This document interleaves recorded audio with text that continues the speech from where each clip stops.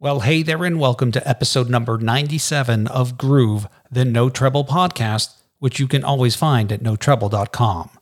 My name is Mitch Joel. Let's get on with the show.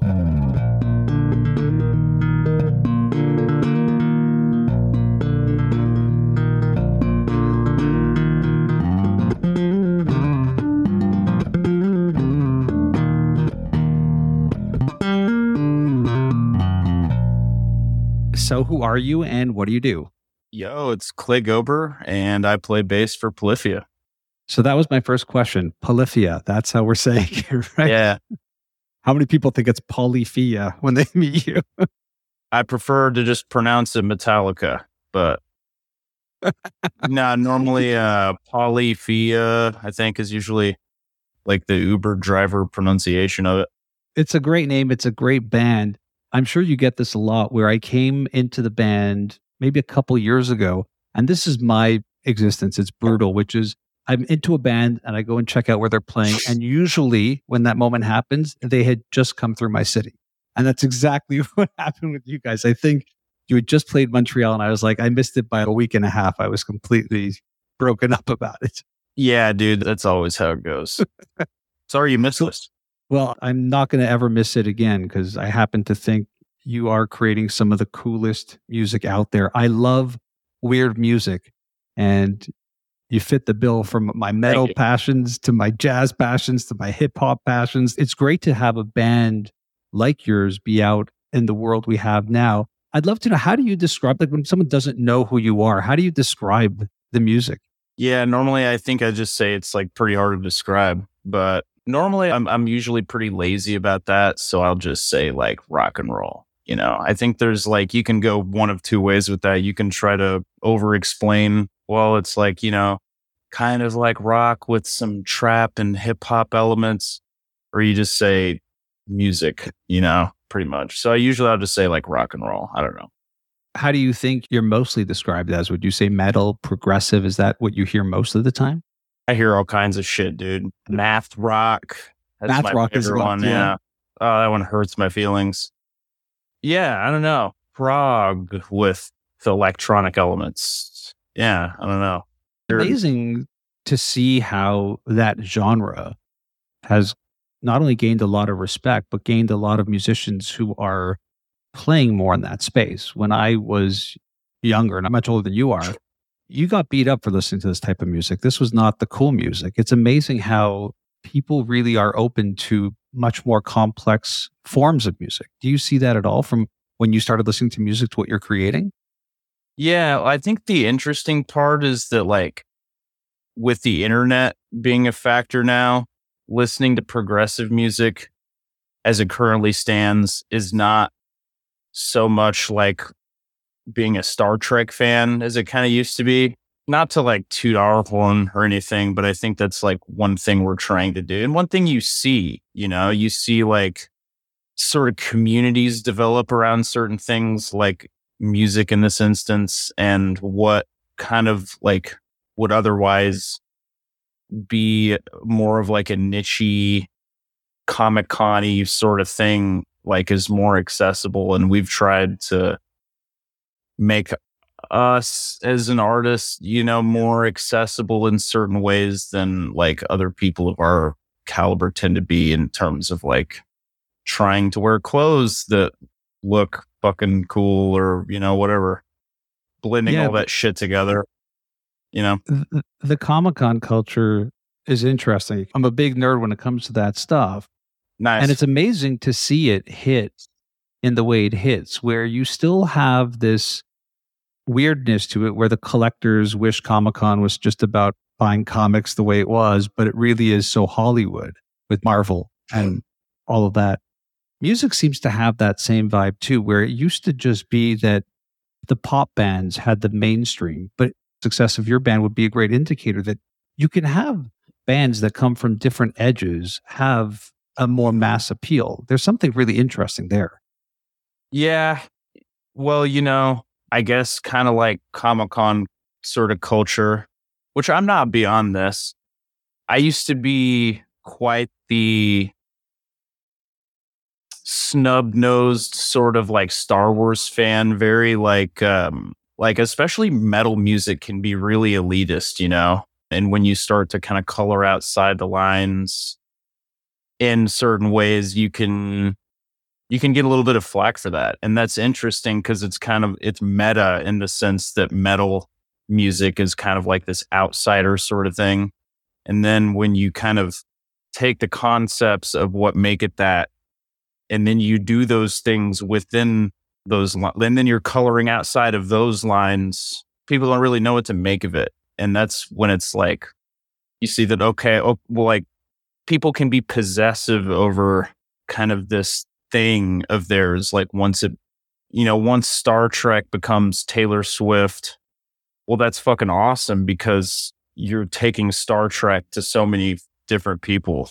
But I don't know. I don't know if I'm making sense with that comparison, but. No, you are. The analogy I would say is if you had asked me when I was 10 or 12 years old, or told me that there'd be a live action Doctor Strange movie or X-Men movies, I would have said, there's just no way. Like, I'm one of few people that gets beaten up for loving this type of culture. And yet we live in a world where I don't know what's worse, having all of this stuff or not, because a lot of the times it just doesn't live up to that feeling that you have of what made it so special. There is something very much there in the culture, for sure. Oh, yeah. Dude, on that note, man, I'm so over Marvel movies, dude. Me too, I'm lost. I have not, by my own accord, been like, oh, dude, let's go see this new Marvel movie, like, in just such a long time. So I don't know. I don't know what that says about me in the context of like doing what I do, but. I remember Thor Ragnarok came out on streaming and my reaction was I didn't remember if I had seen it or not. I couldn't even tell you if I had seen it or not. And I love this stuff. That's sad. That's when you really know that they're just on the conveyor belt. Well, I can't not ask you if you've seen Andor and what you think about it then. The new Star Wars one. Oh, that, yeah, it's like a Netflix one, isn't it? Disney Plus. Disney Plus. Yeah. Okay, well, there you go. Yeah. No, man, I don't think I've watched any Star Wars since, I think like I think it was season 2 of The Mandalorian came out like somewhere toward like the beginning of the pandemic. And I got down with the first season of that show, but I don't know that it like really, really kept me. I was really, I felt really positive about that show. Like I wasn't a fan of the new movies. And so like when that show came out, it was encouraging because it was like, okay, well, they have so much canon to play with. Like, what are we going to get to see here? I don't know. It didn't keep me, but I think that show is like a spinoff from The Dude and Rogue One, right? I'd love for you to check it out and then let me know because so many people who are more of the purists, and I think you and I might be aligned on that. It's really something different. I mean, it really is. It gives you a little bit of hope. Purist would be a good way to describe like where I stand, and to a fault too, because I think it's interesting. Like people who aren't so attached to the franchise kind of have more of a chance and are more free to like, oh, this thing that I watched, it's cool or isn't cool. But I'm kind of like a slave to my preconceptions with a lot of that stuff. I'm a big snob. I'm very possessive over my Star Wars, especially because, like, I don't know, I grew up playing like all the games and shit with my dad, and I'm remotely familiar with a lot of the kind of extended universe sort of canon, and just so like watching the Disney effort was just like, it felt like there were so many like missed opportunities wasted on like trying to recycle stuff. Yeah, you're not alone with that. So we're here to talk bass. Let's talk electric bass. One of the things that usually happens when I have these conversations is I've got a lot of my own canon that I can do in research, but when it comes to you, Clay, there is not that much. So I think this is a great opportunity for people to really get where you came from and how you play the way you do. Let's start off with the origin story. When did you first pick up the bass? Where were you? What kind of bass was it? Yeah, so I first bass I picked up was my little brother's Nothing really crazy here. It was, I think it was a red Squire P bass out of like a starter kit. And I played guitar starting from like probably around age 11, riffed around for years on that. I think I started messing around with my brother Chris's bass when I was like 14 or 15. This is kind of scattered, sorry, but I actually like picked it up and started messing around with it like heavily when I was like 16 or 17. I had a friend whose band needed a bass player, and I played guitar for years, and like, you know, if you play guitar, you can get around on the bass. And so that was just my gateway into it. Nothing too special. Well, I was going to say there's a bit of a standard story there, that 14 to 16 time frame. There are a lot of guitarists. Can somebody please play the bass? There is a lot of that, but it usually fades for most people. It faded for me as well. What was it that made you think, I'm going to continue this? I'm going to keep going down the road. Who were you playing with at the time? Is it the guys in the band now? What was it like? No, actually, interestingly enough, I wish there was some kind of like fucking crazy story of like passion in here that just like kept me around or something. But I started playing with those guys. It was like a high school band playing like pop punk sounding sort of music, which I'm not proud to admit. I played with them for a few years. I remember it was funny. There was always this like, wow, Clay needs to be in a metal band. Like, he just looks like he's unhappy with this music. Like, he's driving like a Ford Pinto in a way that it shouldn't be driven, you know? It was kind of like, oh, dude, cool bass player, but like, what is he like? He needs like a different band. All the while, like, my interest in bass and like kind of what I could do with it and how I could like manage to stand out and the music I was playing was kind of like growing and cultivating. But I think that was my first band, and I met a couple of the guys in Polyphia when I was around, I just turned 18. A lot of my journey with the bass guitar was after I joined Thea, because I think a lot of it has been like, you know, obviously the guys that I play with are fucked off in the fucking head. Just totally mad players, and sort of being led into that world and, you know, just writing to that has, you know, I've been faced with a lot of opportunities to grow that I'm really fortunate with. Maybe I'm reading between the lines, and tell me if I am. It sounds like you found yourself in a position where you had to catch up or figure out a new level of playing or a different way to play, or is that not how you felt? I wouldn't, you know, out the gate be like, oh yeah, I got to fucking keep up. But no, dude, that was totally it. Especially with like, and we can get into that at this at some point, but like, especially with like my sort of style, the name of the game for me has always been like trying to open the door that would lead me to like figure out a bunch of shit that I can use to kind of apply to this music and play with. So when you meet the band, where are they at? Are they predominantly at that point a metal band, not experimenting as much?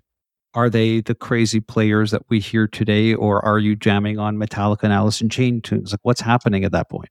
When we met, we were all in our respective ways sort of past the time where we would have been like, oh, dude, you like Black Sabbath? I love Black Sabbath. Tim and Scott were, I don't know what they were listening to at the time, probably like gent sort of stuff, like a lot of Animals and Sugar. Yeah, a lot of Meshuggah and a lot of stuff like that. I didn't even like really hear that much hip hop like in the car with Tim or anything, you know. I guess sometimes, but yeah, they were not even instrumental yet. They had two vocalists, one of which was like a friend of mine, and that was kind of like my connection to meeting the dudes. But yeah, they were playing off just material off their first EP, which was like death metal influenced, a shitload of blast beats. It was not, ironically, anywhere close to the point where like you would show it to your dad and be like, Dad, you're gonna love this. Like, this is fucking awesome. Now we got the dad market like totally down. Like anyone's dad can hear at least one song by us and be like, damn, sweetie, these kids are kind of talented. Just The stamp of approval from Rick Beato, right? That type of we were definitely like on our foo-foo lame shit as far as like our sound went. And then like right after I joined, or sort of as I joined, that's when I was enlightened as to what Tim called the master plan, which was to fire our vocalists, get a singer, and then become the Beatles, basically. But things turned out a little differently in more ways than one. So I'm curious about that because it is unique to not have the singer aspect. What doesn't make it unique is that it feels similar to me when I really dig into the music to what Tool's done, in the sense of Maynard is an instrument. He doesn't stand as a frontman. Even the way it's visually presented, it's presented as every aspect is its own instrument that makes the song. So how do you make that switch? How do you think about it as a musician? It seems like a big leap to say we're going to be instrumental. I mean, that's a big leap. Yeah. Well, we figured out this whole thing as we went along. Whether it seems to some people like planned or not, the plan originally was to get a singer. Now with something like Tool, we'll take for example, especially in the context of progressive music, with something like Tool, it's very progressive. Like you can do different things in terms of like using the voice as an instrument. You can kind of go spacier sounding and like more ethereal shit down to the more punchy, like hard rock style vocals. And it also brings to mind abstracting the concept of what progressive music even is, because like we couldn't do that. I remember the conversation surrounding who the fuck we would like finally pick to be the singer. The idea was like, okay, it has to be the best part of the music. It has to be, you can't listen to it thinking like, oh damn, like I wish he would like shut the fuck up so I could hear this or this or this. It would have to be undeniable. And we couldn't, I don't know if we just couldn't find someone or what, because we were also like way smaller back then. So our network of sort of accessibility was like much more limited. We basically like put up like a YouTube video titled Vocalist Search Auditions or whatever. And I won't even go into all the shit that we fucking got from that. But it was just a different time. And I think as time went along, we realized, once again, going back to the idea that we really figured this out as we went along, we kind of just decided one day, like, yeah, I think we were getting ready to do our first record. We were writing for the first record and we were just like, okay, well, this is going to be instrumental. We did an Indiegogo fundraiser to fund the thing, and like all these things are coming together, and it was just kind of like, yeah, we're, I guess, just going to do this without a fucking another guy. And so I don't know, it's been a really fun challenge to try and, even with the way that we've like, especially on this most recent album, tried to incorporate vocals, still maintaining like an edge of sort of experimentation, like talking about abstracting the term progressive out of it. Well, it doesn't mean it has to be free form, open, weird shit that you can't understand. And I think that's where the writing comes in, the music, because like we're able to do a bunch of different things and make a marriage of like a bunch of different sounds, or even a few at a time that you haven't really heard before, that like has an edge where you would say that like, not only is this good, but this is progressive in the sense that like we're finding cool things that haven't been done before and doing it in a way that hasn't been done before, especially within the constraints of what people would consider like a progressive rock band. It is kind of strange when I think about Remember That You Will Die and the music and how it comes together, especially with the guests who are doing vocals and other interesting sounds. It almost feels like it was advantageous to not have found that singer, because that locks you into a sound where your ability to really do different things is somewhat unbounded now. You're not even dealing with a situation where a lot of the bands will have these singers singing all these crazy ranges, and then 10 years later, they can't even hit those. It feels almost fortuitous that you didn't find someone in a strange way. It really might seem like that, man. And I would be lying to say that thought a few of those thoughts haven't like come to mind quite often, thinking about like longevity and just how it kind of really fits oddly well, just not having one, because now we can go out and play around and have this guy here and this guy here. There's just so much on top of like how limited we would be if we had like a guy that was just doing it like long term. I don't know if any of us could fucking deal with having to like listen to a vocalist at band practice, I think about that all the time. I just think Ashleman fucking beating on his drums, and I just think, God, I'm so glad that there's not a fucking dipshit here that we have to fucking listen to fucking warm up and do all this bullshit. That's hilarious. It's awesome. It's awesome. You mentioned we should talk about style, and I definitely want to talk about style. One, is there such a crazy evolution of your playing, Clay, from Inspire, the EP, up until Remember That You Will Die, and you feel it even on song by song on the new album, 100%. But I'm wondering when you started to lock in on, what am I doing here? And I say this because usually when I interview bass players, and I've done this for 10 years, you have people who are very root note and then have this component of melody to them. You have some bass players who look at it as a lead instrument. It should be as present in it as a guitar or what have you. And then there are many who will sit and tell the story of, you want to really lock it in between the drums and the guitar player. Now, in a perfect world, you might answer and say, I'm all of those. But stylistically, you have to do different things in the dynamic of Polyphia. You have to, by the nature of how the other three are playing. What was that like for you? How were you trying to find your voice or that style? I don't know. Looking back, it would have been, I don't know, just getting in the studio over time. I wasn't even on Inspire. The bass on that is all programmed, and you can fucking tell. Yeah, back then we were just selling fucking tickets to whatever show we were playing at the time. I couldn't even play a note on the guitar, dude.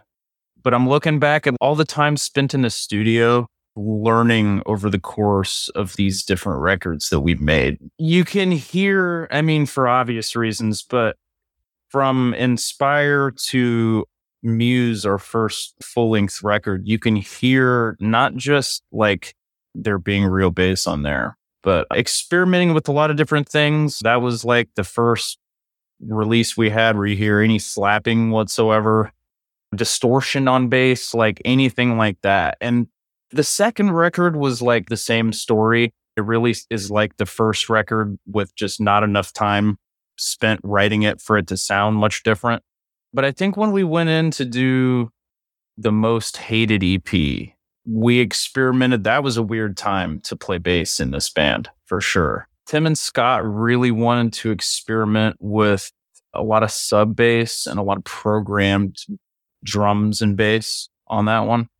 That was an interesting time in terms of like, all right, what do I do here? What place for me is there in this music? And it turned out really well, as fate would have it. So we took what we learned from how that went. That was the first release we had where it was finally like, okay, this is like a rock band trying to do a hip hop thing and it's working well. We'd never gone out on a limb artistically like that before. So taking what we learned from that and putting it on the next album, which was New Levels, I had so much fucking opportunity on that to do whatever I wanted. There's a fucking bass solo on there. There's ridiculous slap parts. There's like balls to the wall, like, more left-hand oriented parts. So right there, what we learned from the EP and applying it to that album. So doing the electronic influenced rock music started to really work. And it didn't so much sound like an experiment as it sounded as much as it did like, okay, the experiment is done. This is like what they were like really going for. How did you figure it out for yourself as a player, though? Are you seeking out funk and soul albums at that point? Are you looking on YouTube? What are you doing to ensure that what's happening at such a high level of performance from your side is also going to live up to it? Or was that already part of how you're practicing or learning? What the parts tends to pan out to be, and I think we're getting a lot better with this, is like a lot of back and forth and communication. And I mean, part of it is attested to having 4 fucking full years to write this last thing, is like sending a lot of stuff back and forth. Once a lot of the hooks and music are there, like passing it back between me and Clay Ashelman, our drummer, and like really trying to get it right with a lot of the dynamic. There's a lot of variety on this most recent album. And so just making sure there were a few songs that were even like pretty hard to have like real bass on. I think just like a lot of passing the ball back and forth, really. Are you inspired by certain players? Are there players where you definitely can listen to an album and think to yourself, this sound is something different? I think about hearing that first Jaco Pastorius album. I was old enough that it wasn't a world where we hadn't heard that sound before, but I was attuned to the instrument enough to think, I don't think I've heard somebody do this before. And I could appreciate it. And it sent me on a very different journey than what I thought about the bass, which for me might have come from people more like Van Halen and Metallica or Deep Purple at the time. It sent me in a different headspace. Do you find that with certain players for you, or is that not how your sound comes out? Definitely, in some instances, I would say it's like that for me. I heard someone say some corny shit recently about like kind of shedding light on the difference between being inspired versus like being influenced. I tend more to be influenced by guitar players, but in terms of like being inspired by the thing with me and like a lot of bass is a lot of it is like fucking Star Trek, right? A lot of it is like Les Claypool on stage with a hat made out of like a fucking pineapple. And he's like doing this weird thing where his hand looks like a trumpet and he's like, you know what I mean? So I guess on that note, I tend to not necessarily be choosy, but like, yeah, maybe choosy with what I'm influenced by or inspired by in terms of bass. I just think that without a fucking shadow of a doubt, there is just so much Rush that I have listened to and drawn influence and inspiration from. Sonically, Geddy Lee. And that, I don't know if that's like hard to believe for some people because of like how our techniques and playing styles are so much different. But in terms of like bass players, I don't think there's anyone that I am more inspired and influenced by, especially tonally, trying to like figure out how to make my bass sound like that without necessarily playing in the same way. I think sonically you hear it. I definitely hear it. And I'm a huge Rush fan. Had a chance to speak to Geddy many, many times. Even took a bass that I wanted and bought it. It's a story for another day. Yeah. But sonically, I hear exactly what you're saying. It's almost in the creation of it, you're looking for this voice, for this instrument to be more than just something that's connecting two other instruments. I hear it 100% in your playing. It makes me act like a child, like when I hear a good Geddy Lee bass line, you know what I mean? And I think that that's like, kind of like what it should do. You should want to do some Jack Black, like, thing, like when you hear a bass part, and a lot of his material like makes me feel that way and want to write a bass line that makes you go like, I don't know how to like even put that on paper, but like when I'm sitting down, taking a shit, and I'm like bobbing my head back and forth, thinking about something. And then I'm like, oh, dude, Geddy Lee would have played it like this. And then like back to the studio the next day, I know what I'm doing. Yeah. What would Geddy Lee do is a great question. Come on. That's a great way to create. What would Geddy Lee do here versus just somebody else, some just straight ahead player. Musically, do you find yourself exploring how the genre has actually worked with other genres? Meaning, you talked a lot about hip hop, and I think back to when I was doing my original music magazines before there even was an internet, and hearing things like the Judgment Night soundtrack, Biohazard and Wu-Tang Clan doing the original. They weren't the original. There was the Anthrax, Run DMC, and that whole world as well. But there has been what I would call that clashing of urban cultures many times over history. Metal has some really good ones. Like, I really do think that moment in time of that Judgment Night soundtrack was one of them. Do you look at those movements at all or think anything about them? Or is it purely new, not trying to look back, not trying to be influenced by any of that? That's a hard one to answer, especially when you look at like the 90s, which is when you had like Biohazard and Anthrax.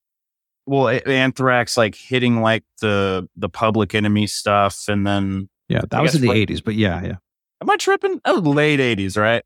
Late 80s. It was around 87, 88, and then Biohazard and Wu-Tang, and again that Judgment Night soundtrack was, I think, really, which led right into the 90s. That probably must have been like 92ish. So you're right for sure. Yeah, I think it serves as to like where I lack in my 90s knowledge. I think the 90s for me, it's just like Pantera, like in my face. Like I just can't, I don't know. Especially in a band where we owe a lot to hip hop and rap music. I could be better with what knowledge I have on hand of new metal and kind of stuff of that nature. I'll say it a third time. Check out the Judgment Night soundtrack and let me know if that really changes. A movie? It was a movie, and they just brought crazy bands together. It was like Slayer and somebody crazy, and Biohazard and Wu-Tang, and it was like really crazy. The best thing ever. Okay. The movie did nothing, but that soundtrack was really transformative. I'll check it out, definitely. All I know is Evan, what's his name? Evan Seinfeld. Yeah, he used to be in a lot of like rock doc type stuff that I would watch on like VH1 when I was a kid.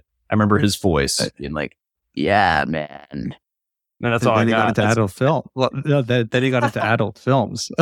No joke. I just remember, the dude who's in porn. Yeah, a really great, nice guy. Like really great guy. Really passionate about music. Amazing, and bass player. Really dynamic, hardcore bass player as well, for sure. One of the big things that happened to the band that got a lot of attention is the single Ego Death with Steve Vai. And I'm wondering, when you're thinking about what you're trying to do and how forward you move, do you ever hesitate on things like that because it might be seen as you're bringing back that retro, or it's back from the 80s instrumental as they used to call it, swooping sounds, and as you like to call them, the boomer bends. The boomer bends. Did you think about that? Do you see this as opportunity? Maybe the people who like that will like this. This is a great way to get our music in front of a different audience. How do you think about it? Because you're balancing what I consider to be a very creative process, a very artistic process. Thinking like, okay, we're going to do this song with Steve Vai, and we're going to put it out. Wonder what people will think. We'd so clearly, it's not like we were a band necessarily prone at all to being like pigeonholed into being corny, in the sense that our music is dramatic, but I promise this is going to pan out. I'm actually going to say something. Like, if you look at like what instrumental guitar music, and I'm not knocking fucking instrumental guitar music like some of my friends will do.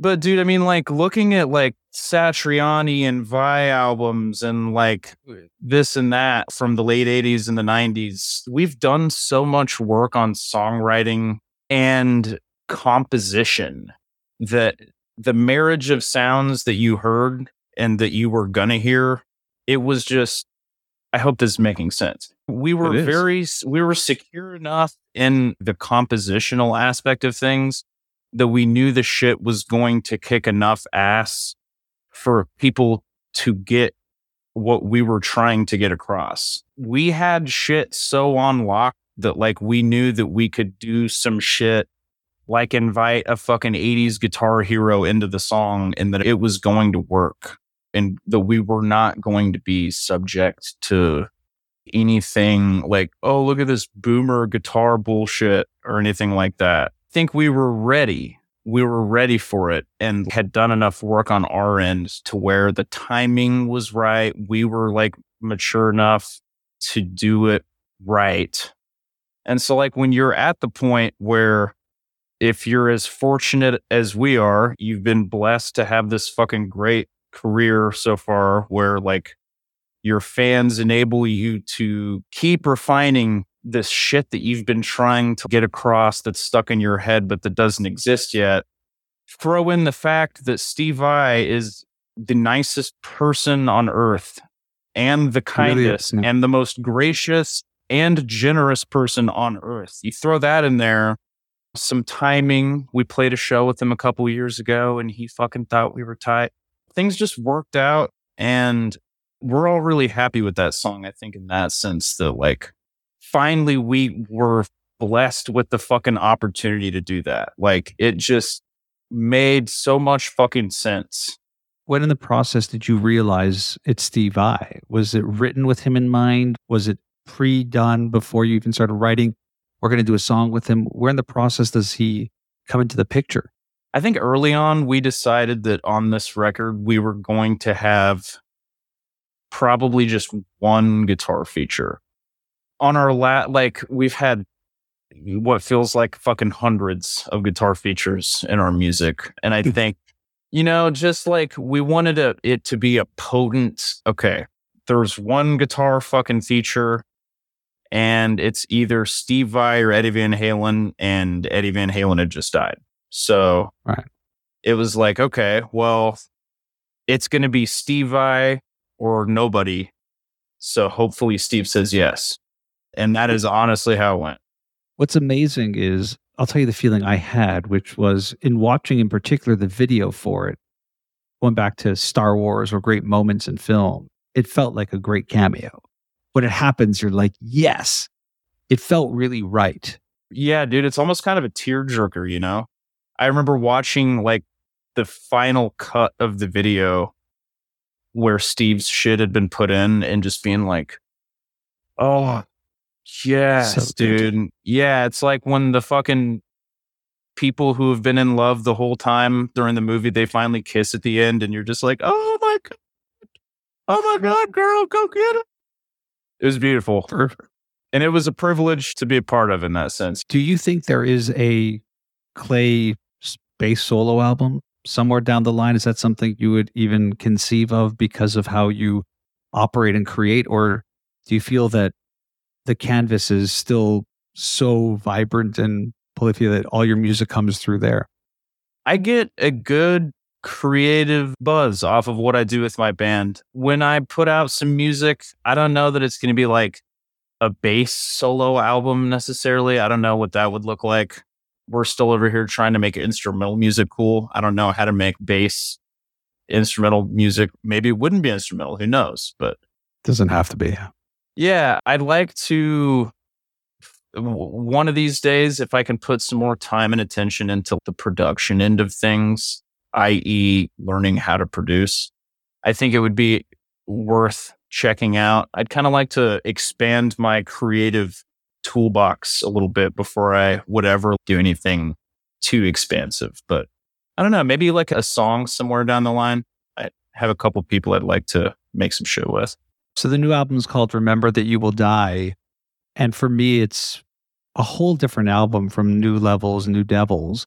How do you think about new music now? Do you find yourself being challenged to think about new music? Are you already in the creative process for new songs, new material? Does it sound immediately different from what's happening on Remember That You Will Die? How does that work in terms of there's an album, there's going to be more shows, but you're probably still thinking new songs? Well, yeah, man, I'm still listening to Remember That You Will Die on CD in my car. That's like all I am listening to right now and getting ready to play it all live and shit. To say, you know, like, does the new shit, like, what does it sound like? Well, I mean, it's like Remember You Will Die is so diverse anyway. And there's so much shit that didn't make it onto the record. I think we're taking a lot of that right now and pulling it back out and taking a look at it. We're always kind of toward what's on the horizon. and that sort of thing. But we're looking at a lot of the shit we have right now and seeing what we can do with it. Yeah. So I guess it does sound like Remember That You Will Die in the sense that it is fucking uncategorizable. It's just more shit you've never heard before. But there were definitely a few things on this last record that we didn't have the means to do even, 6 months ago, that like now we have the ability to, or we have the perspective to go back and figure out what it was we're going for. We have so many fucking things up our sleeve. At this point, I'm like, oh my God, new shit. How will we even do it? We just put it out. But that's just me, I think I need to go sit down in the studio with a couple of my buddies and just, okay, I can do this now. I have the energy to do this. And dynamically, the four of you live near each other. It's a physical thing where there's a jam room studio. What's the actual dynamic of what the band is now? We're all finally, as of about, think about it, last year, we're all back in the same area. We jam over at Tim's house when we jam. But I'm just even like with this little release cycle that we just did, we've all been like together constantly, which as a musician, I think I'm happiest in that habitat when I'm seeing my dudes constantly, consistently. And I think we operate better as a band like that when we're like together, talking, doing that sort of thing. You physically play together to get the ideas, or are you sending each other pieces? And no. We're all over email, baby. Yeah. Yeah, that's mostly what it works like. Even when we're like all in the same house together at a session or something, it's email. So what's it like when you have to rehearse for a tour then? I mean, that must be it sounds like you're prepping for a triathlon here. It's pretty time intensive. We start practicing. We really refined our attitudes towards rehearsals after our first tour back from the pandemic. And nowadays we get together about 2.5 months ahead of time. I think we're going to do 3 on this one. And we basically just go to Tim's like 4 days a week and hang out for 5 or 6 hours and just run the shit slower than could be recognizably possible. You can't even tell what song it is because you're playing it so fucking slow. And that's been really cool. I don't know. Normally it would be, it's been a good habit for us to play shit really slow. And maybe this sounds like a preschooly thing to even bring up, but it's cool. It's like going to therapy or something with like your friends where you're learning how to slowly do this again and just like the basics. It's really cool. I don't know. It's like hard to explain, but just getting together and really grinding out the fundamentals together makes rehearsing for a tour feel more like you're actually growing together rather than cramming for a test together or something. I'm sure after that many practices, your hands and your calluses. I'm reminded of the story where Billy Sheehan was talking about the Eat 'em and Smile tour with Steve Vai. And he said by the end of the rehearsals, he felt like he could crack coconuts with his bare hands because the calluses from the practice. Oh, dude. It sounds like that's what you go through. Yeah, I've had to do many a rehearsal with like Band-Aids. I used to have to super glue Band-Aids to my fingers for a lot of the more plucking intensive shit. And I think at our last time we rehearsed, over the course of that month, I cried so many times just because of like all the emotions. And you're just like, I want to rise to the occasion and fucking follow my destiny. Just, and you want to make your friends proud. And it's just, I don't know. It's becoming more of a really cool, like a more transformational sort of thing to go through together. Well, I can't thank you enough for your time, Clay. The new album's called Remember That You Will Die. And I got to tell you that Polyphia has become the top music and band that I go to. I love it. I wish I had, I think my life would have been very different if I had heard this when I was 13. Let's just say that. I appreciate it. We're just grateful that there are other people who hopefully feel the same way. And it's been like just a really, really distinct privilege to make this music. Amazing, man. Thanks so much for your time. Yeah. Thank you very much for having me.